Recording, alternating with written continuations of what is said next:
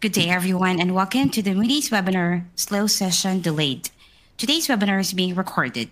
To ratings, financial reporting analysis, projections, and other observations, if any, constituting part of the information contained herein are and must be construed solely as statements of opinion and not statements of fact or recommendations to purchase, sell, or hold any securities. We ask that no one record this conversation without Moody's explicit written permission. And lastly, no one has permission to quote any of the comments made or questions asked by the webinar audience. Please note that the following presentation has been authored by Moody's Analytics, which operates independently of the Moody's Investors Service Credit Rating Agency. If you would like to ask a question during the webinar, please enter it in the Q&A box in the lower right corner of the webinar presentation screen. I would now like to turn the call over to Mark Zandi from Moody's Analytics. Please go ahead.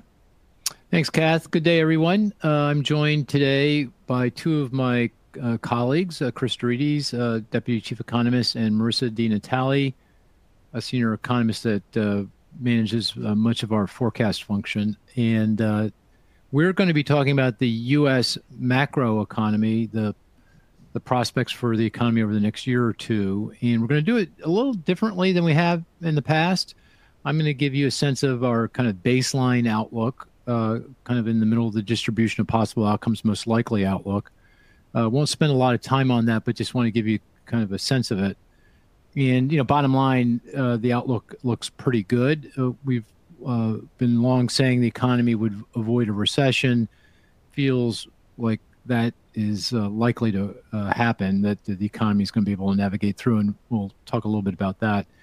But we're going to spend most of our time on the question posed here: what could go wrong? And to that end, we conducted a survey of folks that were registering for this webinar, and asked the question: what are your top 5 concerns? What's keeping you up at night? What could go wrong? And so we're going to discuss the answers that came in at the top of the list, top 6 risks. And we've had a fair number of responses. I think we had at least 125, 150 folks kind of weigh in here. And all of these concerns that we're going to discuss had at least 30% of the responses. So I think have a pretty good sense of what people are nervous about. And we'll walk through that in just a few minutes. The webinar is scheduled for an hour. I'm pretty sure we're going to go over. I apologize. We'll have a tape. This will be taped, and you can see it if you're not able to stay on for the entire time. And the last thing I want to say is questions. Fire away. You see you can pose questions here. Please feel free to do that. I already noticed we got a couple already coming in. And that's great. And I know we got a lot of questions at registration, and we're going to answer most of those, if not all of them, along the way here. Okay, so with that as preface, the baseline, I'm feeling good about things. A year ago this time, I think my angst was at its about the economy's prospect was probably at its apex. Of course, the consensus view was pretty dark at the time. I think the vast majority of economists were expecting a recession at some point in 23 going into 24. Consensus has shifted. I think people still are a little bit more nervous than I am, but I'm feeling pretty good about things. Even so far as to say, I think we might be able to call this a soft landing. I had thought that might be a bit of a misnomer. Even if we avoided a recession, that the economy would feel more uncomfortable. And I'm sure there's going to be points in time here in 24 going into 25 when we are going to feel uncomfortable about how things are going. But I think at this point, soft landing might be a pretty good description of what might unfold over the course of the next 12, 18 months or so. At the root of this optimism, this sort of relative optimism, and I don't want to be Pollyannish. I mean, recession risks are still elevated. I'd put them at, 25%, 1 in 4 for a recession starting at some point in the next year. Unconditional probability of recession is probably about 15%. So that's still high, still uncomfortable, but moving in the right direction. And the number one reason for this more sanguine view is inflation is just doing what we need it to do. It's coming in back to the Fed's target, and you get a clear sense of that here. This is consumer price inflation, the overall CPI index, and you can see here I'm excluding the shelter component, and I'll come back to that in just a minute. But the overall CPI ex shelter is the green line. This is percent change year ago. This is data from the start of 2018 through October, the last historical data point from BLS, Bureau of Labor Statistics. The blue line is the core CPI. That's excluding food and energy. And I've also, as you can see, excluded shelter. The point is pretty obvious. Inflation outside of the cost of the growth in the cost of housing services, the cost of shelter, is back to the Fed's target, even beyond the target, even a little bit lower than that. So all very encouraging. And thus the key here to getting inflation back completely in the bottle, back to the Fed's target, is the cost of shelter, growth in the cost of shelter. And all the trend lines here look pretty good. At the end of the day, the growth in the cost of housing services is tied to market rents. And you can see that with a long lag, just because of the fact that leases roll over generally over a period of a year. So it just takes a while for the shifts in rents to kind of translate through in terms of what it means for the cost of housing services. But you can see here in this chart that rent growth has really come in very dramatically. That's the green line left-hand scale. It's growth in rents as measured by Yardi, and basically flat year over year. There's obviously other data sources here. Apartment list.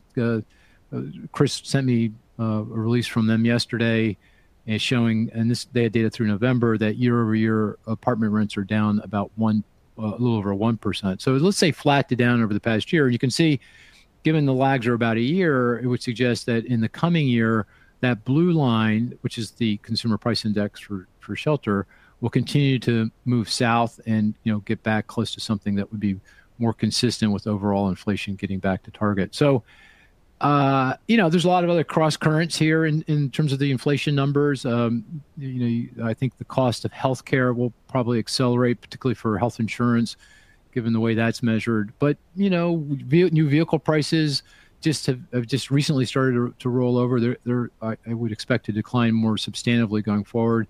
So you kind of take it all together and add it all up. It feels very likely at this point that inflation is going to get back to the Federal Reserve's target by this time next year. I feel quite confident at this point in that economic forecast. So, reason number one for optimism around the soft landing baseline is inflation. It's coming back in reasonably gracefully.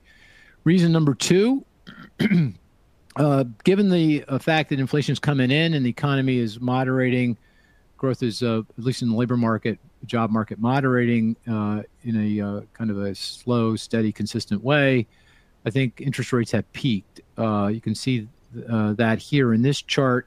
It shows a number of different interest rates, data back to 2015. You can see I've given a little bit more forecast here through the end of 2025. And I think it's pretty clear at this point the Fed is now finished raising interest rates. The funds rate target, the black line, is now at its so-called terminal rate, somewhere between 5.25% and 5.5%. You'll notice that rates. I don't expect rates to the Fed to cut rates quickly. I think it'll only be when it's clear to the Federal Reserve that Zandy's forecast about inflation is correct, and that inflation is going to get back to target by the end of the year, that they will start cutting rates. And that probably won't be until mid next year. In fact, in our forecast, which is shown here, the first rate cut by the Fed is at the June FOMC meeting. It's a slow set of series of cuts after that. And I just one quick point of interest, obviously next year is an election year. And I think all else being equal, I think the Federal Reserve would like to not have to move interest rates very much one way or the other. Just don't want to get caught up in the politics that are going to be pretty awkward, I think, and ugly in 24, and would I think they will cut, but I think they'll be reticent to cut too much, just given the political backdrop. You also note that other interest rates also, I think, have peaked. The 10-year Treasury yield. I don't know if you've been watching that recently, but wow, the 10-year Treasury yield now down back. I think last I looked was 4.1%. If you go back just probably 6-8 weeks ago, it was flirting with 5 and felt like it was going to go north. We're back down to 4, and that's very consistent with where we think long rates 10-year Treasury yield should be in the long run. They should be roughly equal to the nominal potential growth rate of the economy, and that's where they are. Somewhere between 4.25, maybe as high as 4.5%. Something like that. So I think we're there. I don't think we're going to see any further. Obviously rates go up, they go down, they go all around. So they're not going to. This picture is definitely going to be wrong, but roughly speaking, cutting through the volatility, I think rates, 10-year Treasury yields are pretty close to as high as they're going to get. And that's good news in terms of mortgage rates. The 30-year fixed, obviously got as high as 8% back when the 10-year was at 5. It's now come in a bit. We're now closer to 7. And you can see, over time here, the difference between mortgage rates and the 10-year yield will narrow probably around the time it's clear that the Fed is going to start lowering interest rates and some of the volatility in the bond market will come out. It's the volatility in bond yields that's adding to the prepayment risk in those mortgage securities and adding to the spread, and that should start to come out. Even longer run, I would expect the 30-year fix to kind of settle in around 6, maybe a little south of that, 5.5 to 6%, something like that. So that's also moving in the right direction. One other quick point, and I'll move on. You will notice that the federal funds rate target is higher than the 10-year Treasury yield throughout the period shown here through the end of 25. That means the yield curve, the difference between long-term and short-term interest rates, will be inverted. The Fed's funds rate is above the 10-year. It's much less inverted than it was, but as you can see, we expect it to remain inverted. And that's a pretty uncomfortable place to be if you're a financial institution, just because the yield curve is very important to net interest margins, what banks lend, the rate they lend at compared to their funding costs. And their net interest margins are going to be under some pressure. And we'll come back to that in the context of the risks. But more broadly, good news here. I think increasingly we can be increasingly confident that rates have peaked. They're going to start to come in, and that's another positive. Third positive point is that, and this is critical, consumers are hanging tough. They're doing their part. They're not spending with abandon. They're not spending hair on fire. That would be a problem because that would mean the economy is growing too quickly. Inflation would be an issue. But they're doing exactly what you'd expect them to do, and that's the point of this chart. This shows real consumer spending, so consumer spending after inflation, indexed to equal 100 in February of 2020, so right before the pandemic. I'm showing you data back to 2018, and the last data point is for October of 23. That black dotted line represents the trend growth in real consumer spending pre-pandemic, and you can see actual overall spending today.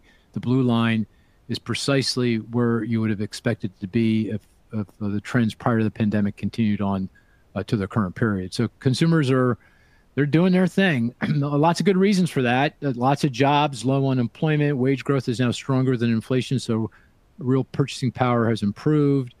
There's still plenty of excess saving for high-income, middle-income households, not so much low-income households. That's where the stresses are most pronounced, but it's the high-income, middle-income households that account for the vast bulk of consumer spending. People are a lot wealthier than they were pre-pandemic. Stock prices are back up. Housing values are back up.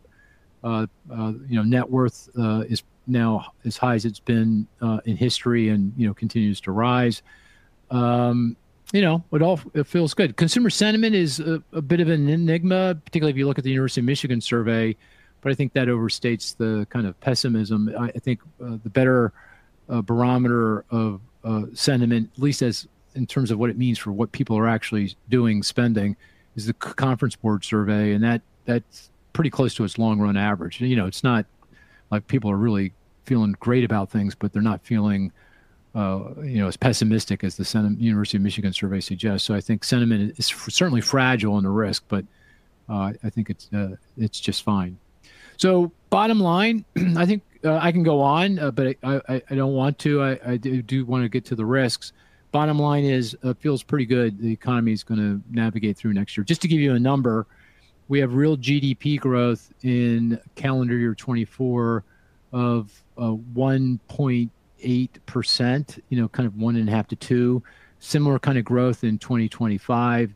And just for context, the economy's potential rate of growth is probably around 2, although given recent developments on the supply side of the economy, labor force growth, productivity growth, I'm inclined to think that underlying trend GDP growth might be actually a little bit higher than 2, but let's just go with 2. So, and that would mean that job growth is going to slow, get south of 100K per month here as we move into 2024 into 25. Unemployment is going to notch a little bit higher. We're at 3.9. We have it kind of settling in the low 4s, 4.1, 4.2, maybe 4.3 for a month or two, something like that. But pretty sanguine economic outlook. Now, of course, there are lots of risks, and this is now we're turning to the meat of the matter, and I'm going to shortly turn the conversation over to Chris and Marissa to guide us through some of these risks. But as I mentioned earlier, we did conduct a survey of participants to the webinar and asked, what they're worried about. And they show up for the most part here. This is our risk matrix. You've seen this before. I just love this because it kind of makes it a lot easier to get your mind around the things that might go wrong. These are all downside risks, obviously. The x-axis, the horizontal axis, is the severity of the risk. Kind of like, I think of it like a present value of economic loss if the risk were to take place. So it accounts for the hit to the economy when it occurs, but it also accounts for the timing of that hit. If it's further into the future, it's more to the left, of the axis. The y-axis, the vertical axis, is the probability of the threat. And, obviously you want to focus on the risks that are kind of in the northeast part of the chart. And the risks that are highlighted in red are the risks that you identified as being your top concerns. A little surprising to me, at the very tippity top of the list, commercial real estate collapse. That was your number one risk. So interesting. I thought that was, pretty insightful. Number 2, geopolitical threats. Number 3, the Federal Reserve missteps. Okay, now you're back in line with kind of our thinking. Number 4 is the banking system seizes up again. Number 5, this is a little bit of an error. It should say, you see that 2024 election strife? That is risk number 5. It's kind of a catch-all for what you might call social and political unrest. And that goes to, Marissa's going to explain this, but it goes to the potential problems that we're going to face as we lead up to the 24 election in November. And then finally, house prices crash. And all of these are risks that at least 30% of the respondents said was a problem for them. So this kind of gives you a sense of things. So with that, one more point before I move on and hand the baton to Chris to talk about the commercial real estate market.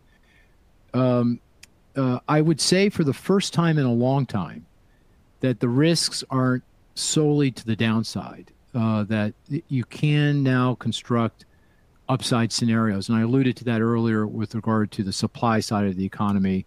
It does feel like the supply side, labor force growth, labor productivity growth, have some real kind of fundamental life to them.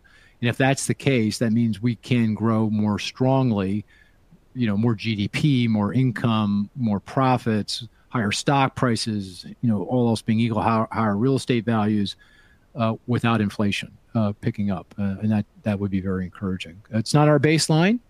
We still have potential growth at 2, but nonetheless, the risks are now no longer one-sided. They are double-sided. Okay, with that as a preface, let me now turn the conversation. We're going to go through each of these risks that you've identified in some detail, and let me turn the conversation over to Chris. Chris, before we move on, any key questions that came up that you want to just pose from the audience, or should we just keep moving forward? There were a lot of questions about the Fed and Fed policy, but I think you're going to get to that later. So maybe we just hold off on that. Okay. And I think you answered a number of the questions throughout your talk track. So why don't we move ahead, because we got a lot of material, and we can circle back to any additional questions. Sounds great. Fire away. Okay. All right. So commercial real estate, as you mentioned, Mark, was at the top of the list in terms of the concerns, at least the concerns that folks in the audience wanted to hear about. Maybe that might differ from what folks would actually rank as the top concern in absolute. As you saw in our risk matrix, it's not at the top of our list. But it is certainly identified as a potential threat.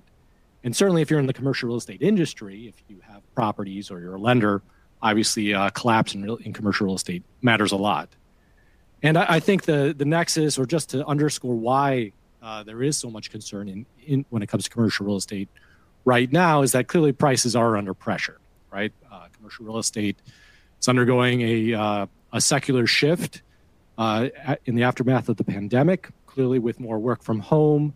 You have folks not utilizing office space to the degree that they did in the past. That's certainly putting downward pressure on offices. But even more fundamentally, or more broadly, you do see shifts throughout the entire industry when it comes to or potentially higher unoccupied or lower vacancy rates, higher vacancy rates that might push down prices. So on the chart here, you can see our Moody's Analytics Commercial Real Estate Price Index. Right, this is an index based on transactions that we've constructed, and you can see quite clearly the run-up in prices in the early days of the pandemic, from 2020 to say 2022, and then more recently the declines. And in some cases, such as multifamily, the declines have already been quite appreciable. You do see declines across the board, with the exception of hotels, which are up modestly at about 2% since the recent peak. What also you can see here is that clearly there is some downward pressure when it comes to offices, and on top of that, you do see that there is even downward pressure in industrial properties, which have been getting some more interest as more and more firms have moved to reshore their operations. So you do see an industry that is underweight or under threat due to some of those structural changes, as well as the higher interest rate environment. And that's really adding greater concern in terms of the risks of a more substantial commercial real estate collapse. And the reason for that, if we turn to the next slide here, is that there are quite a few loans on CRE properties that are coming due over the next 5 years. So in the chart here, you can see the volume of CRE loans that are maturing by year and then broken out by property type. So you can see that through 2027, we have something in the neighborhood of $400 to $500 billion a year of loans maturing in this environment where interest rates certainly are high and are projected to remain relatively high throughout this period, certainly much higher than they were during 2020 or at the very bottom of the market. So that's certainly going to put more and more pressure on property owners who need to refinance their loans as they come due, and potentially puts more pressure on the banking system as well, as we see more and more of these properties potentially going into delinquency and ultimately into default. So I think this underscores a lot of the concern when it comes to commercial real estate, just that we do have this ongoing set of loans that are going to be coming due. But I think a little bit of context is needed. And if you look at the box in the upper right-hand corner, one thing to note is that although office gets a lot of attention and is expected to see some pretty substantial price declines over the next few years here, it's not the bulk of a commercial real estate property. It's about 20% or so of the loans coming due over the next couple of years. So clearly having an impact, but not necessarily representing the entire industry. You would have some strength in the form of industrial properties, some retail properties, and even hotels. So important to bear in mind that there is a bit of a mix here in terms of the property types. There's also a mix within property types as well. So if you look at retail, might be certainly concerned about retail operations in center city cores, but other strip malls in more suburban areas seem to be doing just fine and even are seeing price increases. So there is some heterogeneity here that's going to offset some of the potential risk here. The other thing to note is that there's a lot of concern about CRE because of the exposure of banks, and I think Mark will get into some of this detail later. Certainly banks do have exposure, but again, as you can see in the chart, they are not the dominant holder of a lot of this credit. You have pension funds, life insurance companies, hedge funds, a lot of other investors that are backing these loans as well. So it's in terms of the macroeconomic impact, certainly banks could be harmed, but the chances of that really spilling out into a broader financial crisis or a broader economic downturn are more limited, right? They're not zero, but the fact is that the banks don't have quite the exposure to all of this CRE debt as we might otherwise think. So this hopefully encapsulates the reason why we don't have CRE crashes built into our baseline and not even at the top of our list in terms of risks. But nonetheless, we are mindful that there are potential scenarios here that could cause a CRE decline in prices or decline in CRE prices to trigger a broader macroeconomic event. So back in September, we actually produced a CRE so-called doom loop scenario where significant declines in CRE prices start to trigger additional loan defaults, which cause prices to decline further, which trigger more defaults, and so on and so forth. Right. So we wanted to examine what the potential impact could be if we had a significant decline in CRE prices and a very acute decline. Right. Under the baseline, we assume that prices are going to adjust more gradually over, say, the next 3-4 years. In our CRE doom loop scenario, we assume that the correction occurs much more violently, much more acute. So in the chart here, you can see some of our assumptions for CRE prices under different scenarios. Under the baseline, we assume a 15% peak to trough decline across the entire industry. Under the CRE crash scenario, we're assuming a 30%, which is on par with what we have for our scenario 3. So those of you who use our scenarios, that's our 90th percentile scenario. So quite similar, but not quite as severe as what the Fed envisioned in their stress test, severely adverse scenario back at the start of this year. That scenario envisions a 36% decline in CRE prices, but also adds a number of other negative shocks to the economy as well. So it's really not just the CRE impact, but everything else as well that causes the economy to falter even more. We ran the scenario, and I won't go into details today. If you're interested, we certainly have paper and scenarios are available. But in terms of the macroeconomic impact and the risk that we should be concerned with, a CRE crash certainly would lead to a recession. Unemployment rate would rise to about 5.7% under our scenario. So clearly something we want to watch out for.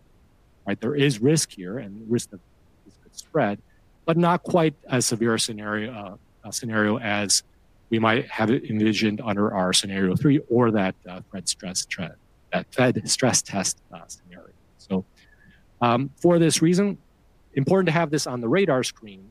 But one of the perhaps saving graces of the CRE market today is that the risks do appear to be well known. Right, this is all out in the open. Banks are aware of these potential risks, and they are taking steps to mitigate many of the risk factors here. But nonetheless, if we were to get hit with another type of shock on top of the CRE declines here, that certainly would be fodder for a recession. I'll stop there, Mark, and maybe turn it back to you. Any questions? Or Yeah.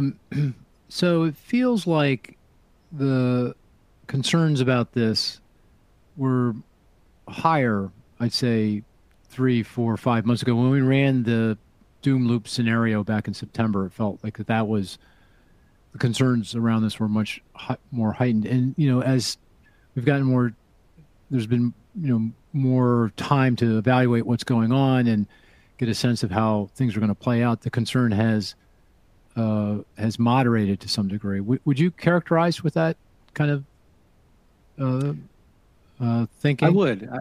I would. I think there was a lot of uncertainty. Not, some of the data wasn't as visible as what we have now, and banks certainly after the banking crisis earlier this year have taken a closer look at their portfolios. I think they have a much greater insight into the various positions that they have. So I think we're able to size the problem up a bit better. There was a lot of uncertainty, and that certainly creates a lot of anxiety.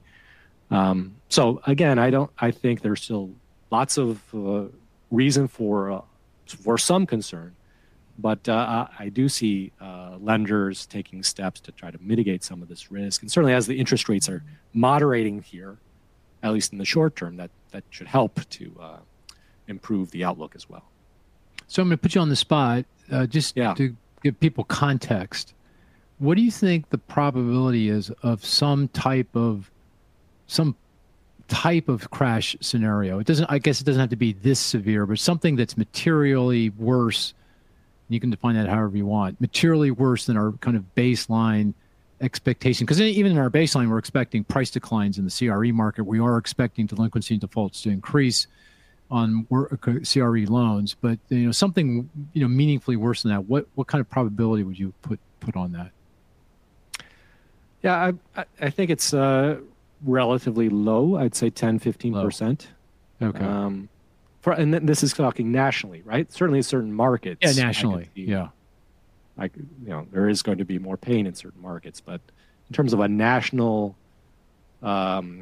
crash that starts to put real pressure on the financial system, I think that's not immaterial, but it's not the highest probability I would assign to some of the risks. Okay, so if you were signing up for this webinar and was asked top 5 concerns, would CRE be one of those top 5?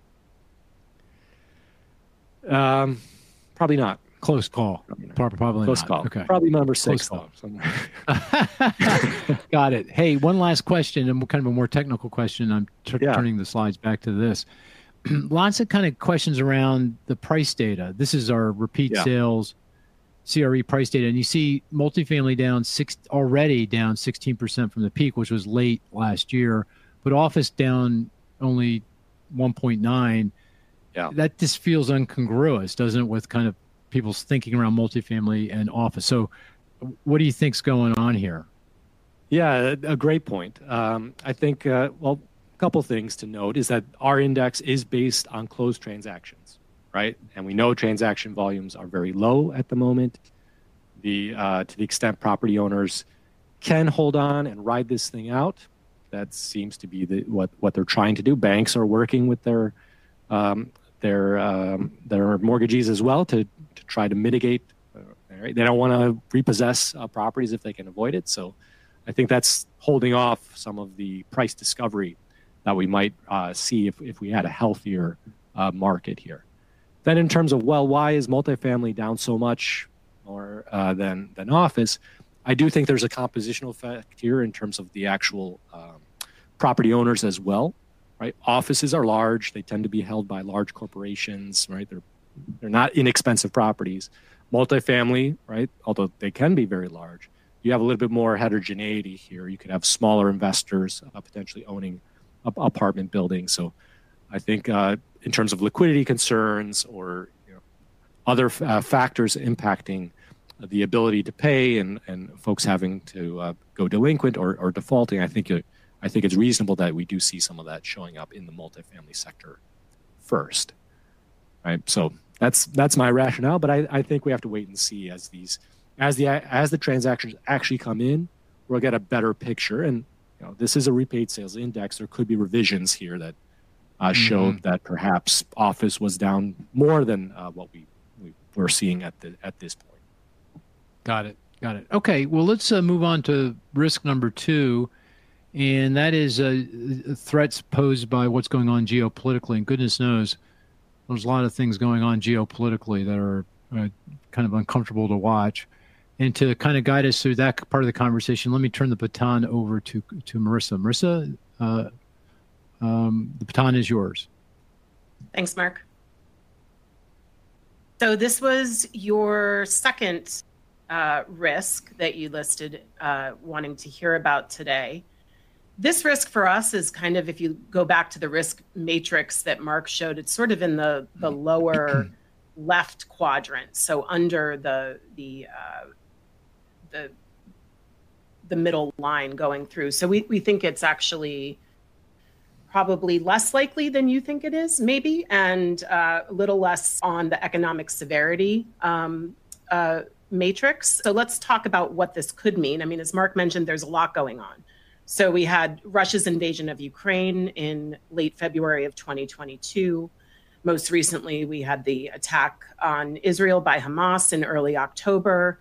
We've had ongoing tensions with China for quite a while now.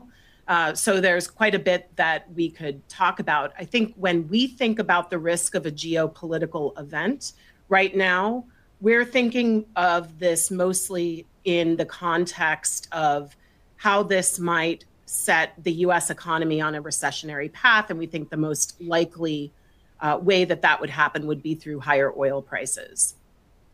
And actually not only higher oil prices, but a return to problems in global supply chains that would send both energy prices higher as well as prices of other goods. So that's the way we're thinking about it. And for those of you that consume our forecasts every month, you know that in addition to a baseline forecast, we put together alternatives around that baseline. We have a couple of upside scenarios and we have a large number of downside scenarios. One of those scenarios right now is the so-called S6, scenario number 6 scenario. This is what we're calling a stagflation scenario. And this is what we like to point clients to when they're asking about the risk of a wider, broader geographic involvement in either one of the conflicts, either in the Middle East or with Russia and Ukraine. So if we think about this in the context of these conflicts widening, right? So with Israel, Hamas, it could be pulling other countries directly into the conflict. The most likely, I think, thing that we're worried about is retaliation, either the U.S. or other countries retaliating against Iran for backing Hamas. Iran is a large oil producer. They've recently, in the past several months, upped their output of global oil production pretty significantly. And so either sanctions against them or even the conflict widening geographically and disrupting supply routes for oil could send oil prices higher there. On the Russia-Ukraine front, it could be more sanctions against Russia for its actions in Ukraine. Russia is one of the largest oil producers in the world. We've already seen how this has affected natural gas prices early on in the invasion back in early 2022 for Europe, which is highly dependent on Russia for energy. So there again, actions taken against Russia could send energy prices higher, could disrupt supply chains even further. We saw a major disruption in supply chains when Russia first invaded Ukraine in early last year. So that's the way we're kind of framing this and thinking about this. You can see here what our baseline forecast looks like relative to this S6 alternative forecast. And I should mention that a bunch of our alternative forecasts have probabilities attached to them. These are mostly used by financial institutions that have to do stress testing or for CECL or IFRS 9. The S6 is one that does not have a probability attached to it. So these are scenarios that we call thematic scenarios, where there is a story and a narrative behind it, but we don't explicitly attach a probability here. So here you can see our outlook for oil prices on the left-hand part of this slide. So oil prices right now, the last I looked right before this webinar, WTI prices were at about $69 a barrel, I think, just under $70 a barrel. So they've come down quite significantly since September when they peaked. A lot of that decline in oil prices has been because despite cuts by OPEC in supply, U.S. oil producers have really ramped up production and filled that hole there. So we've seen oil prices come down from their peak, which was in the 80s for WTI to about $69 a barrel today. You can see that our forecast here has prices coming down further over the next couple of years as the economy weakens and becomes softer and demand weakens here. Now, I should say this forecast that I'm showing here is our November forecast. We're right in the middle of finalizing our December forecast. That's going to be released early next week. And we are lowering our outlook for oil prices over the next couple of years in that new forecast. So you'll actually see even lower oil prices than what I'm showing here by a few bucks a barrel. Oil prices are important for the US economy because consumers are extremely sensitive to oil prices. So every 1 cent increase in the price of gas at the pump, a price of regular unleaded at the pump, translates to consumers spending about $1 billion on an annualized basis over the course of a year. So it's a large part of consumer spending. It's a part of consumer spending where there often isn't a lot of substitutability. Consumers can try to drive more fuel efficient cars or use public transportation more. They could take fewer airline trips where we see the price of jet fuel increase, but there's not a lot that consumers can do to really untether themselves from the price of gas at the pump. So with oil prices and supply chains and inflation kind of rearing its head again in this S6 scenario, the US economy falls into a recession, and you can see that here on the right-hand side of this panel. So this recession in this scenario lasts about a year. It's about 4 consecutive quarters. And the peak to trough decline in GDP would be about 3.4%. Excuse me. So if you consume any of our other scenarios, you know that this is a milder recession than, say, in our S4 scenario where GDP falls for longer and much more deeply than this scenario. So this has a real consequence that would lead to a situation where the Fed is facing higher inflation because the price of oil rising as high as it does leads to rising prices for a bunch of other goods. Also, supply chains lead to gummed up supply chains lead to rising prices for other goods as well. So the Fed's facing a scenario here where economic growth is slowing, demand is declining, and inflation has reared its head yet again, and they're faced with having to fight inflation at the same time that the economy weakens. So when we think about this particular risk, this is how we're thinking about it in the context of oil prices and their impact on the US economy. And again, this is the S6 scenario. So for those of you that want a scenario where either one of these geopolitical events widens, this is where we would point you to. So I'll stop right there and see if there's any questions, Mark, or any other comments. Yeah, sure. I'll have to say, I don't ever recall a period where it just feels like there's so much stuff going on all over the world and it not registering at all in oil and the dollar and interest rates and credit spreads and equity prices. Markets are just, they're saying no big deal. I mean, things change, obviously can change very quickly, but so far, very surprising. And you can see it in the oil price. I mean, you can see, look at our baseline oil price forecast. That was a month ago. And we're already, as you said, we're down to $70 on WTI. I mean, obviously that goes to, as you said, U.S. production is up. We're getting more production from Brazil and Guyana. You can see the OPEC Plus isn't able to keep its production quotas intact. People are cheating, not surprisingly. And demand from China has been, soft because the Chinese economy isn't all that great. But, it's just incredible to me that we've not seen more fallout from these geopolitical threats on the rest of the financial markets. Do you have a similar kind of perspective?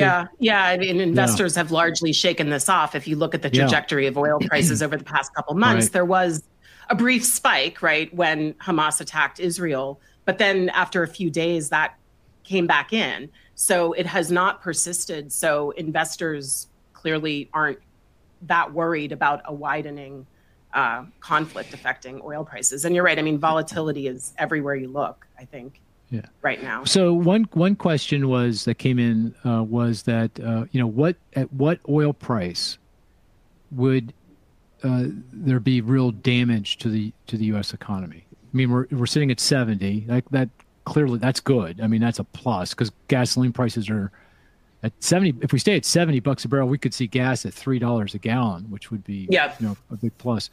So, what price do you think would result in significant damage? It would materially change our baseline. And I guess at what price would it push us into recession, all else being equal? I have a sense of that, but I'm curious if you have a sense of that. I think if we hit 90, that's bad news, So if it's between 90 and 100 for a significant period of time, so if you go back a year, right, we saw oil prices in the upper 80s, and at that time we were fearful that they would go above 90 for a significant period of time. So that's sort of what I'm thinking, is that the 90 threshold is scary, and if it persists, and if we're looking at $100 a barrel oil for a month or two, then I think we're staring at a recession. Yeah. Okay. That's very consistent. If you translate that into gas prices, I think at $90 a barrel, you're pretty close to $4 a gallon. That gets to be uncomfortable. It starts to weigh on the economy. If you're over 100 headed north and you get, $4.50 at 125 your barrel, you're at $5, kind of where we were in the wake of the Russian invasion. We're toast. I think we're going to go into recession. So I think that's a good benchmark. Okay. Well, thanks, Marissa. I'm going to move forward to risk number 3, and that is the potential that the Federal Reserve makes a mistake. And I think it's fair to say the Fed has, done a reasonably good job here. I mean, they had a tough task. They had to raise rates high enough, fast enough to slow growth and quell inflation, but not so high, so fast that it undermines the economy and pushes us into recession. And historically, they've never pulled that off, or rarely pulled that off. In previous historical episodes of high inflation and the Fed on high alert, we almost invariably land in recession. So, in that respect, we have to be, at least so far, respectful of the way the Federal Reserve has kind of managed things. But there are risks, and as I said earlier in our baseline, we expect the Fed to pull this off. That they've finished their rate hikes, they're going to start cutting mid next year, slow reduction in rates after that. I do think, and I'll just throw this out, and if there's questions, we can go into more detail. But I do think where federal funds rate ultimately settles, the so-called equilibrium funds rate, the R star, the rate that's consistent with policy, neither supporting or restraining economic growth, is probably somewhere around 3.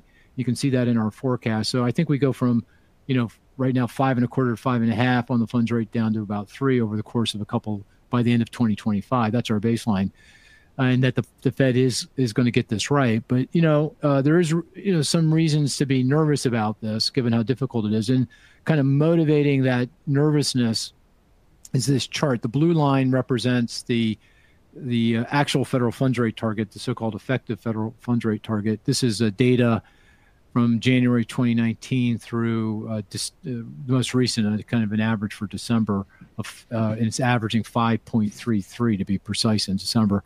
The green line represents the funds rate as derived by a so-called reaction function. It's an econometrically estimated reaction function. It's kind of a Taylor rule. I don't want to use too much jargon, but the idea is that the Fed sets the rate consistent with a number of different criteria: unemployment relative to the full employment unemployment rate, inflation relative to its target, inflation expectations, financial conditions, like equity prices and credit spreads, the value of the dollar, underwriting standards. That's because the translation of monetary policy to the real economy runs through the financial system, and whether the financial system is tightening or not can mitigate or reinforce the efforts by the Fed to move the economy in a certain direction. And of course, global economic conditions is represented by the dollar. And just a couple of things I'll point out. Take a look at the green line back in the middle of the pandemic, when the pandemic hit and the shutdowns in early 2020. The the model, the econometrically estimated reaction function, said, hey, we need a negative 4% funds rate target. The world is pretty bad, and we got a real problem. Unemployment's going north. We got to really step on the accelerator here. Of course, the Fed didn't want to go negative on the funds rate, didn't adopt negative interest rates, and therefore that's when it really started to QE, buy long-term Treasury and mortgage securities to help bring down long-term interest rates. And it was combined with everything else, very successful. 10-year Treasury yields got down. I think at one point they were like a half a percentage point or some outrageous, levels. Got really, really quite low. So they kind of simulated a negative funds rate target with their quantitative easing. The other point in time I want to call out is early 2022. This is right before they started raising interest rates. And you can see, and this is obviously before Russia invaded Ukraine and oil prices and commodity prices went north. But you can see at that point, the model was saying, the econometrically estimated reaction function was saying, hey, you guys, we need a funds rate of 2.5%. By the way, 2.5% is at that point in time what was estimated to be the equilibrium yield, that so-called R star. And you guys got to start moving really fast here. And of course, I don't want to be too critical about not moving quickly enough, because given the uncertainty at the time, pandemic and efficacy of vaccines and all the things that were going on, the policy 101 says if you in a world of uncertainty, you should err, the Fed or you fiscal policymakers should err on the side of doing too much. And they did a lot. And of course, in hindsight, that was a mistake. That we were on the other side of the pandemic. The economy was starting to rip roar. We had the American Rescue Plan with all the fiscal support, and the Fed was just too slow to start raising interest rates. And I do think in the long list of reasons for why inflation got out of hand here, one of the reasons on the list, not at the top, but somewhere on the list, is the fact that the Federal Reserve made a mistake. Okay, now fast forward to the current point in time, you can see the model says, the econometrically estimated reaction function says, hey, it's not screaming, that rates are too high, but it's kind of saying, hey, guys, rates are a little bit high given everything that we're observing with regard to the unemployment, with regard to inflation. Yes, rates should be high relative to the equilibrium yield because inflation is still above target, but, unemployment is pretty close to the full employment unemployment rate. Financial conditions are about where you want them. The value of dollar is relatively, it's kind of on the strongest side. So, be careful here. Now, I don't, this is econometrically estimated equation, so lots of reasons not to buy into it completely. But I do think this does illustrate the point that the Fed could make a mistake. That the gap here between the blue line and the green line is about 75 basis points. Again, not a screaming problem, but if the Fed were, for whatever reason, to start raising interest rates or was too slow to start lowering interest rates, as we move into next year, as inflation comes back to target, then that could be a problem, could undermine the economy, particularly in the context of what I said earlier about the shape of the yield curve. The yield curve is inverted. The funds rate target is above the 10-year yield, and that's again, a very uncomfortable place for the banking system to be in. So, our baseline is that the Fed's going to pull this off. They seem to be kind of getting it just right, but I do think there's some reason to be nervous here that they could make a mistake.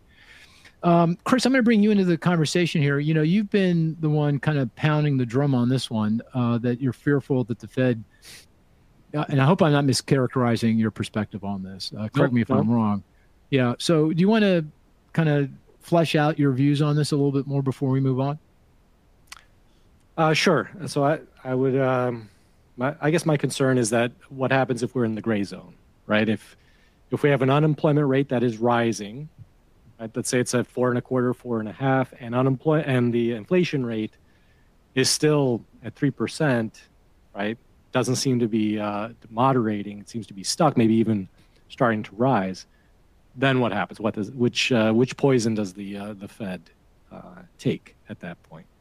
And there, I think we do run the risk of a recession. I think the Fed is committed to inflation first in that environment, and that certainly could, cause the Fed to take actions that push us into recession, right? Hiking rates essentially to continue to get inflation down, right? So that's that's not my base case, but it's one I'm concerned about when we're in that gray zone. I think in your chart here, yeah, you could go back to 2022 and say, well, obviously they were late to the game, but now let's say we're in this position where it's not clear what action they should be taking, given the trends in unemployment and inflation. Got it. The other thing I would note is, of course, go ahead. The other thing to note, of course, is the data is subject to revision. They're working with a limited set of facts when they make these decisions, right? Easy to say in hindsight, but when you're in the heat of it and you're looking at data that might subsequently be revised, I think the probability of making a mistake is elevated. Got it. You were monitoring the questions as they were coming in. Anything, and you mentioned there were some up top. Was there anything you wanted to just put forward now before we push forward on the presentation?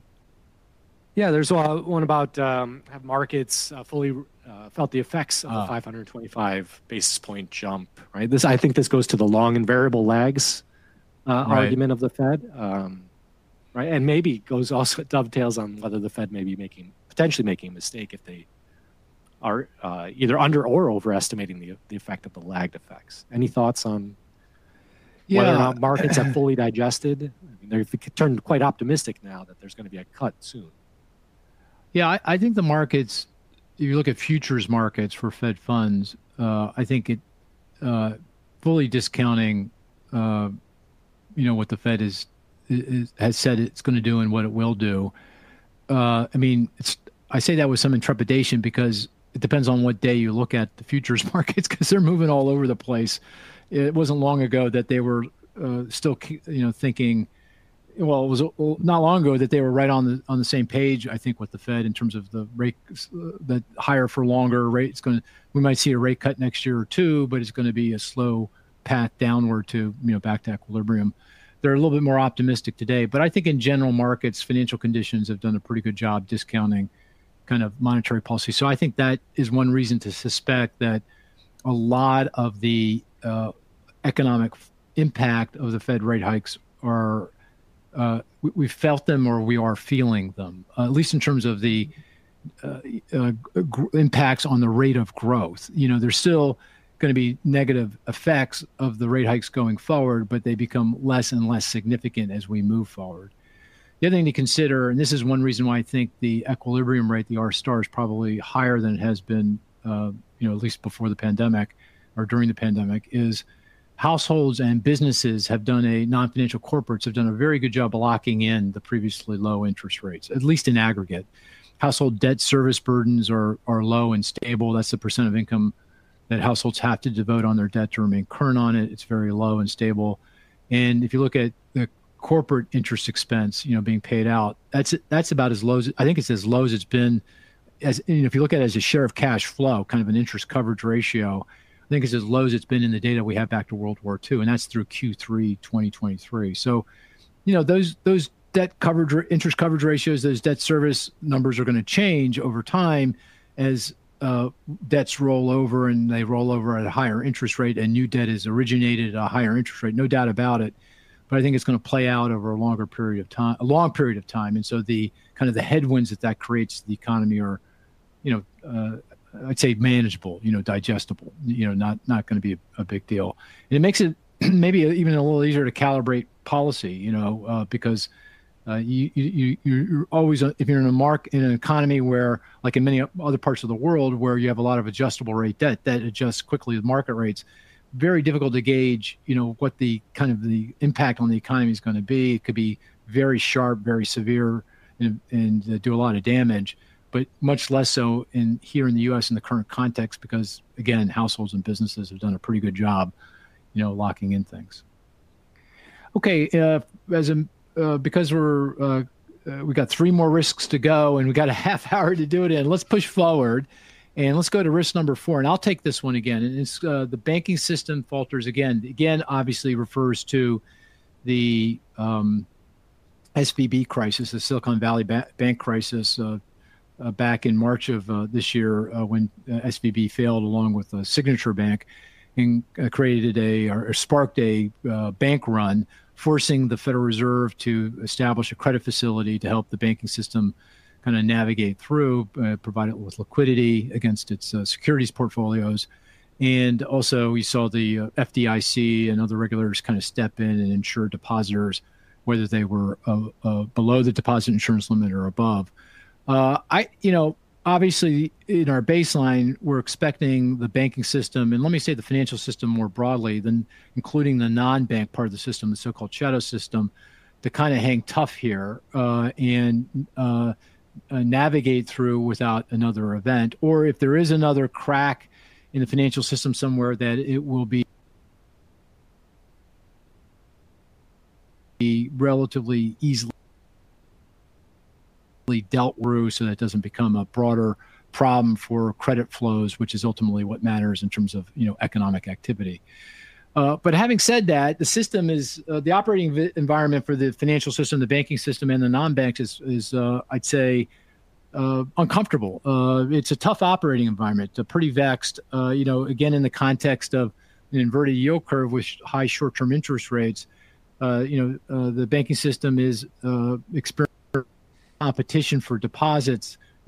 Obviously deposits are critical to funding loan growth and credit creation, credit growth from the retail money market funds. And that's the point of this chart. This shows the amount of cash sitting in those retail account money market funds in billions of dollars.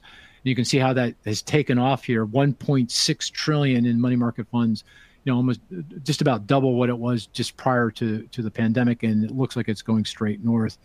And the money funds are paying a good interest rate, a very competitive interest rate, which is making it very difficult for the banks to kind of manage their deposits and their liabilities.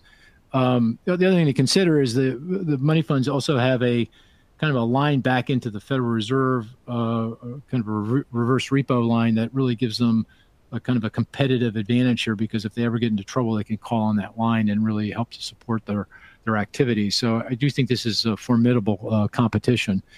The other aspect of the operating environment that's difficult is lending growth. That is slowing. In the wake of the banking crisis back in March, banks have tightened down on their underwriting. I didn't show a chart here, but all of you are aware of the senior loan officer survey that's conducted by the Federal Reserve every quarter, and it clearly shows a sharp tightening down of underwriting standards. And you can see it in terms of loan growth, the growth in credit, particularly in C&I lending, commercial and industrial lending. That's lending by the banks to businesses, more small, mid-sized companies. You can also see it in terms of consumer credit growth. I mean, the growth in consumer finance has come to a standstill. Retail card, even bank card, which is still growing relatively strongly. We're seeing pretty sharp slowing in growth here most recently. So weaker net interest margins, slower loan growth, weakening credit quality. This goes back to CRE, commercial real estate. While the banking system as a whole feels like it's in a pretty good spot relative to its exposure to commercial real estate mortgages and to commercial mortgage-backed securities and to C&I lending to real estate companies like REITs, you can see here that smaller banks, banks with assets of below $10 billion, that's the second bar in the chart, are highly exposed to CRE, their CRE exposure is much greater than their tangible common equity. And as such, they are quite vulnerable to any weakening in underwriting environment in terms of delinquencies and particularly defaults. And I would not be surprised if we do see a number of small banking institutions, again, kind of in the $1 billion range, maybe $10, $20 billion range, that actually don't make it through this period, that will actually fail. Now, in my baseline optimism about the economy, that should not be systemically important, not SIFI, shouldn't generate, a run on the banking system. But probably would have said that too if you told me a bank the size of SVB failed. It was a $200 billion bank, good size, but that wasn't considered to be systemically important either a SIFI institution. And, given that depositors are already on edge, given the ease of withdrawing funds and moving them around through online banking, given social media and the impact that can have on people's expectations, I don't think we can rule out the possibility of another event in the banking system. I've got this kind of this image in my mind that the system is kind of like an engine, and it's shaking violently under the pressure of these higher interest rates and the inverted curve and all the things I just described. It blew a gasket, back in March, and the Fed and FDIC and other regulators kind of got the gasket back in and taped it all up. But the engine is still shaking violently, and something could break. And so I view this as a material risk to my optimism. I don't have a good sense of timing or exactly where the gasket is going to blow, but I do think it's something that needs to be on the radar screen. And I did also want to say it's not only about the banking system. I know that was what the participants in this webinar called out. It's also in the non-bank part of the system. What's going on with regard to particularly lending to non-financial corporates, and that's being done in lots of different ways.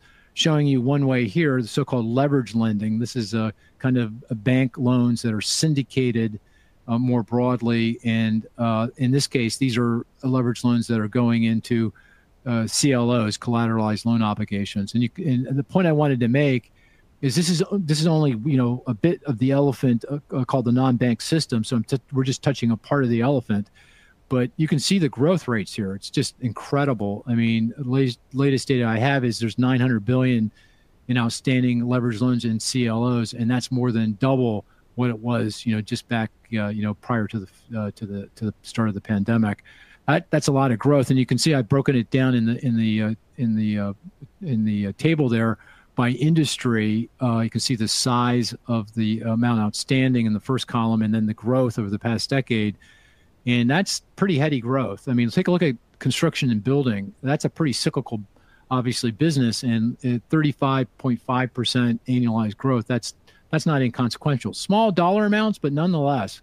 And this is just, again, a part of the elephant. This doesn't include the leverage loans that are not going into CLOs, but into the kind of the netherworld of the shadow system. Does not include private credit, which is about 1.6 trillion. That's going to similar non-financial corporates of financing a lot of private equity deals, that kind of thing. It doesn't include straight up C&I loans, that the banks are doing to small businesses. So you add it all up, or the junk corporate bond market for that matter of fact. So that's all the things I just mentioned are credit going to non-financial businesses that are below investment grade. They're less credit worthy. They've got some kind of issue. And less vulnerable if anything else goes wrong. So, again, I don't have something specific to point out and say that's a problem, but it just feels like all of the ingredients, all the fodder for something going off the rails here are in place, and it could very well be ignited if interest rates don't start to recede here, at least according to our baseline script. If they stay higher for even longer than we're anticipating, something could break in the system and undo the system and ultimately undo the economy. Okay, Marissa, Chris, any questions about that from the audience before we move on? I guess one related question is how significant would the 2025 to 2027 speculative grade maturity wall refinancing at higher rates be for U.S. economic prospects? So. Yeah, I mean, that's a great question. So if you look at the kind of the maturity dates of all this debt I just described, we've got really good data on the junk corporate market, for example. It doesn't look overwhelmingly worrisome to me. It's one reason I take some solace in the economy's prospects, because the maturities, the amount that's coming due this year, 24, 25, into 25, relatively modest. It gets to be more after that, but lots of things are going to happen between now and then, and a lot does depend on the interest rate environment. I mean, if interest rates do remain much higher than I'm anticipating into that period of time, then we got a problem. But hopefully, and I think reasonably to expect, rates will start to come back down, normalized to a more significant degree, and as a result, these loans will be able to be rolled over at a rate that isn't so onerous that it results in these companies being forced to make some tough choices about investment, hiring, paying their debt, so forth and so on. So I'm not overly worried about it. I mean, I think that's one reason to be reasonably, optimistic about things, but nonetheless, I don't want to dismiss that as an issue. Okay, let's move on, and we've got two more risks to cover, and the next one is a bit thorny. Thus, we gave it to Marissa to handle. So, Marissa, best of luck with this one. This is I don't think we can discount this. So, what do you define what this means in your thinking, and how this might manifest in the economy? Sure. Yes, this is a thorny one. So, social and political unrest has been on our risk matrix for a while. This could mean a lot of different things, right? I mean, we just went through a period starting in late 2019 into 2020 with COVID, the pandemic. We had the 2020 election. We had Black Lives Matter, and a number of social issues come to the fore. So all of these things resulted in a lot of social and political unrest back in 2020, and we're staring down another election next year, which looks like it could very well be Donald Trump versus Joe Biden. And there's a lot of angst around what the results of that will be and how those results will be taken on the losing side, right? So that's kind of the way we're thinking about it. And in fact, compared to the last risk I presented, we think this is actually a little bit more likely to happen. So let's talk about how we're thinking about that.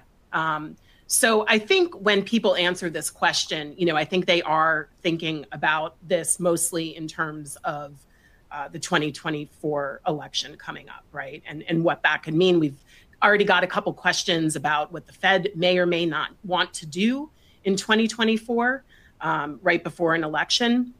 So let's just look at, some indicators here.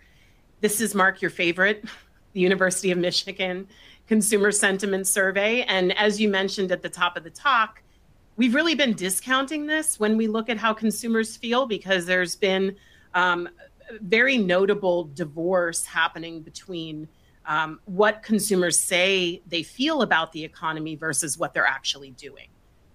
Mark, you showed consumer spending chugging along at the same pace we would have expected in the absence of the pandemic.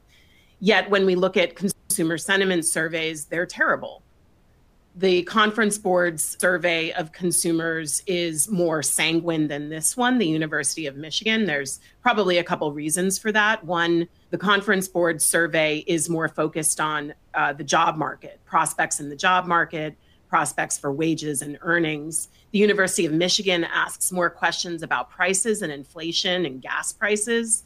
And we know inflation is top of mind for people when they answer questions about the economy, because it's what they're facing on a day-to-day basis, and often take little solace in the fact that inflation is down significantly from its peak because prices are still high, right, relative to where they were a few years ago.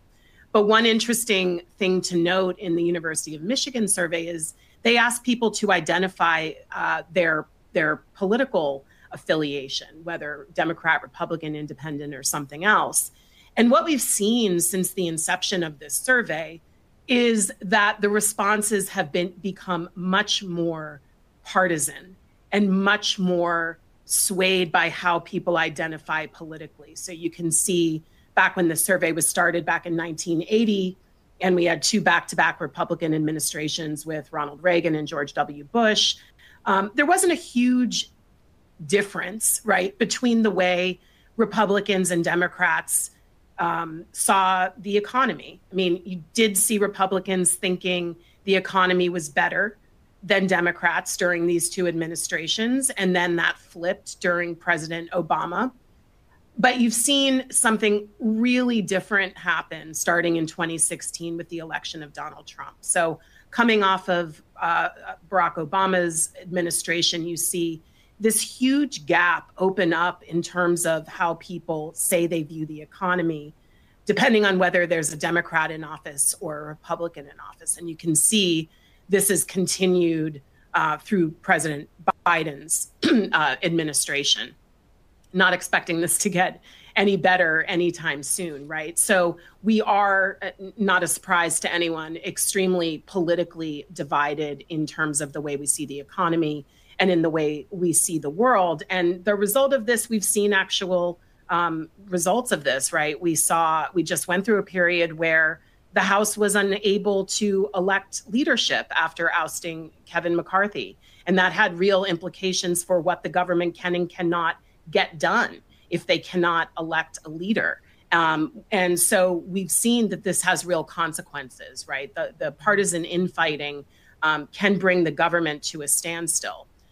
So how do we think about this or process this in terms of the economy? Well, there's a couple ways we can look at this. One is that we have a country risk service that's relatively new and is really interesting. We look at every country in the world, even those that we don't directly forecast, and we rate them on a number of risk factors. You can see what those risk factors are here on the right-hand side panel. So we give them an overall risk score, but it's based on economic risk, business risk, financial risk, social risk, et cetera. So we've seen for the US that social risk has risen quite a bit in the last few years. Now, you'll note, this is the blue line on the left-hand side. You'll note right now, it's not really much higher than it was, right, in the mid-20 teens. But you can see that huge spike in 2020, as I mentioned, some of the factors working there. And then you see it rising again since the start of 2022.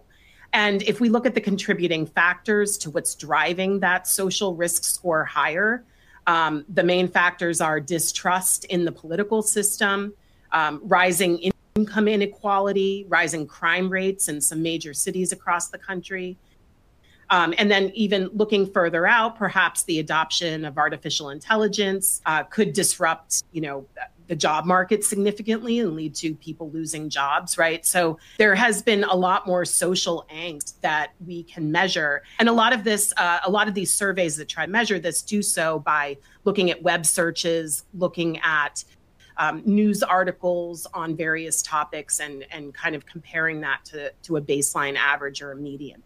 So we can see that this has becoming more of an issue.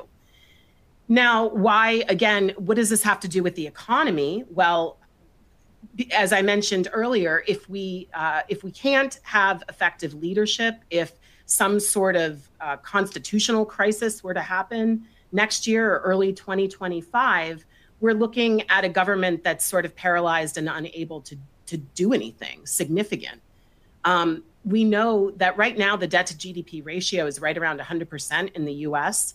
The Congressional Budget Office, who updates forecasts for our fiscal situation, is forecasting that by 2050, we're looking at a debt to GDP ratio of about 180%. And at that point, especially given that we're facing higher interest rates, right? And we expect interest rates, as Mark just talked about, to remain higher for longer, we're looking at a much larger share of our fiscal revenue going toward debt service. So when you go out to 2050, you're looking at the CBO projecting that about 7% of our GDP will be going to debt service alone. And if we don't address this, then eventually the government's going to have to make some tough choices. They're not going to want to default on the debt. But with all of that money going toward debt service, that means there's less money to fund other programs, social programs, defense, essential services.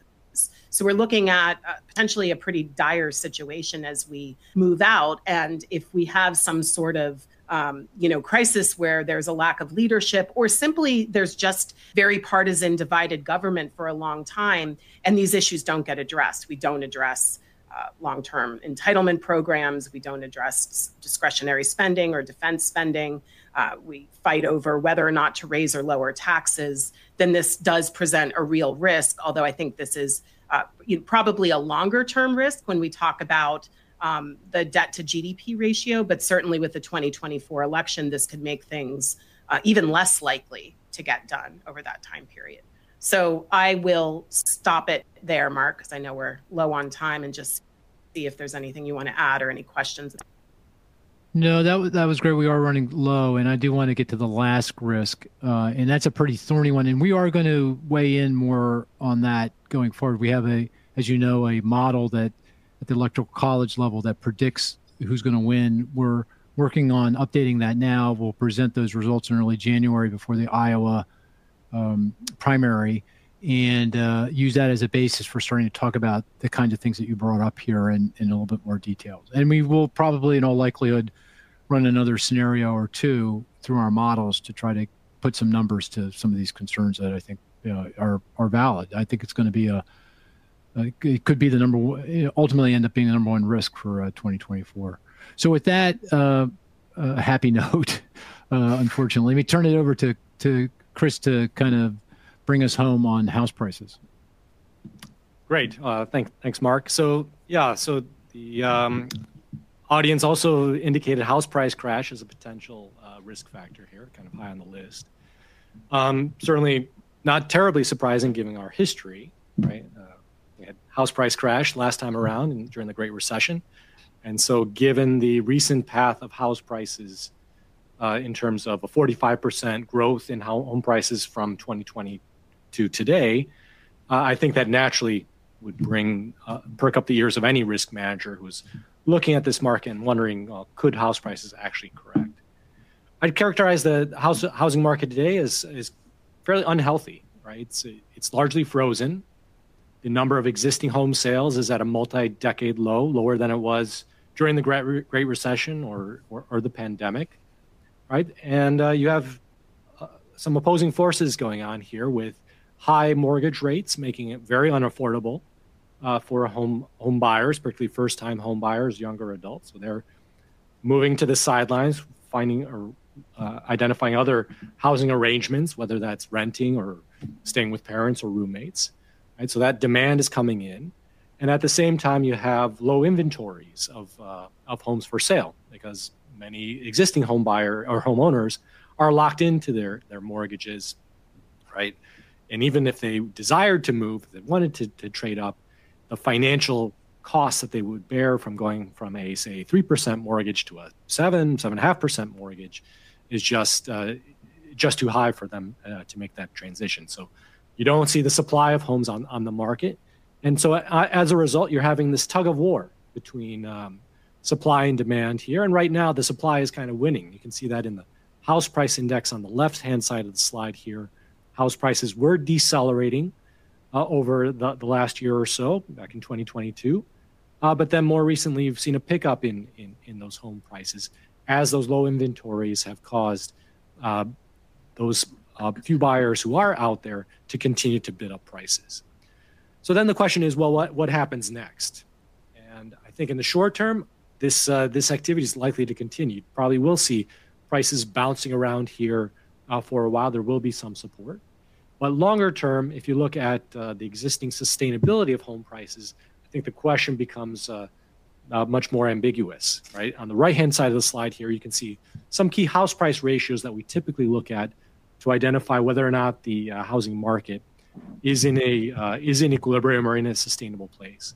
And today you can see that the median price to income ratio is just under 5.5 times. It's much higher than it was during the housing boom back in the 2000s, and substantially higher than the typical kind of realtor's rule of thumb of, say, 3.5 to 4 times income being the threshold for a home purchase. So from that standpoint, it looks as though prices are certainly rich relative to incomes. Prices are also rich relative to rents, and that's what you can see from the green line with the right-hand scale here. Right, the median price to rent ratio, right around 23 times, is also elevated compared to history. You can think about this as being analogous, perhaps, to a stock market PE or a price to earnings ratio. And so 23 on a PE basis tends to be quite high. We would expect something closer to maybe 20, 21 to be more of an equilibrium level. So I think that these types of statistics have perked up the ears in terms of a potential housing market correction or crash here. Now, our baseline outlook calls for a more gradual return to equilibrium. So on the slide here, I'm showing you the same Moody's Analytics House Price Index back to 2013. You can see the sharp rise in prices since 2020. Our expectation is that prices move more or less sideways with a little bit of a downward shift in order to bring us back to more of a trend level of house price growth, right? So to get those price to income or price to rent ratios back to equilibrium, we need really three things to happen. We need incomes to continue to grow, right? So as long as the labor market remains relatively healthy, you get some wage growth, although it's moderating, that should help to, over time, bring prices and incomes back into alignment. Declines in mortgage rates that Mark outlined earlier will also help with affordability, bring down those monthly mortgage payments, and that certainly would help to get the housing market moving again and bring us closer to more of an equilibrium level from an affordability standpoint. And then we do believe you need some price declines here in order to really get us back to this equilibrium in a relatively short order. If we don't get those declines, as you can see in our upside scenarios here, we could certainly get back to an equilibrium, but it would take much longer, right? So to get back to an equilibrium within, say, a 2-3 year period here, you'd need a combination of all three of those factors. There is downside risk here, though. You do see our scenario 4 here calls for a 21% peak to trough decline in home prices. This is a scenario, though, that does envision a 10% unemployment rate, right? There are a number of shocks going on to the economy here that really make it very difficult for potential home buyers, and even existing home owners would feel much more pressure in terms of payments. You'd see a sharp rise in delinquencies and foreclosures, and that would be the catalyst for that decline. So it's possible. It's certainly a scenario we consider. Not very likely, though, today relative to the Great Recession, given some key changes to our economy or our housing markets in terms of much stronger lending standards. So today's homeowners have much more equity in their homes. They have locked in a very low mortgage rate to a large degree, so easier to afford these mortgages on a go-forward basis. You also have a demographic shift here with much more demand for housing underlying the market here. So if we were to start to see some price declines, provided the labor market is still hanging in there, you would likely see some more home buyers stepping up to prevent prices from really collapsing. So it is a scenario to consider, but I don't see this as the most likely scenario that would take us into recession at this point. And with that, I'll stop. Maybe turn it back to you, Mark. Okay, well, thank you. We got a ton of questions. I'm afraid, though, we have no time, but we answered a boatload along the way, and we answered some in the chat function. The remaining will probably record another podcast-like webinar thing where we go over the questions and post that for people so that they can see all the questions and they can see the answers to all the questions. So we'll get back on all of those. And if you have any other questions, please feel free to fire away. I do want to end unfairly, though. Chris, Marissa, if you had to pick one more risk, what would it be? What one thing else would you have called out that we didn't call out so far? I'll go to you first, Chris. Oh gosh, I can easily go to the dark side. So, so I'm worried about more of those geopolitical risks creeping in, or kind of the known unknowns, or even the unknown unknowns. Something that comes out of nowhere, spooks consumers, spooks the economy, causes a significant reaction. So, it could be anything from a conflict between other nations or with the U.S. That suddenly arises, potential terrorist attacks, right? There are all sorts of things that, as risk managers, we have to be aware of that just pop out of nowhere. Marissa? Maybe some credit risk on the consumer side. Okay. higher delinquency rates or just credit deteriorating faster than we're expecting. Right, because some of the data there look Not pretty great. soft. Not great. Yeah. Yeah. Right. Okay. I was going to say cyber. We're running a scenario as kind of a bit of an ad for a cyber scenario that we're going to be releasing in the next few weeks around a attack on the nation's ACH system. This is, the payment system. And I think people will find that quite interesting and sobering. And we work very closely with the folks over in the rating agency that do a lot of work in this area, and BitSight, which is a really cool firm that thinks about cyber for their living. And so we've been working closely with them. So we'll be back with you in talking about that. So with that, you guys must be exhausted out there. An hour and a half. I can't believe it. I think most people hung on. I couldn't believe that they did, but you did. And hopefully you found it of some value. And again, if you have any questions, just fire away, and we'll see you soon. Take care now.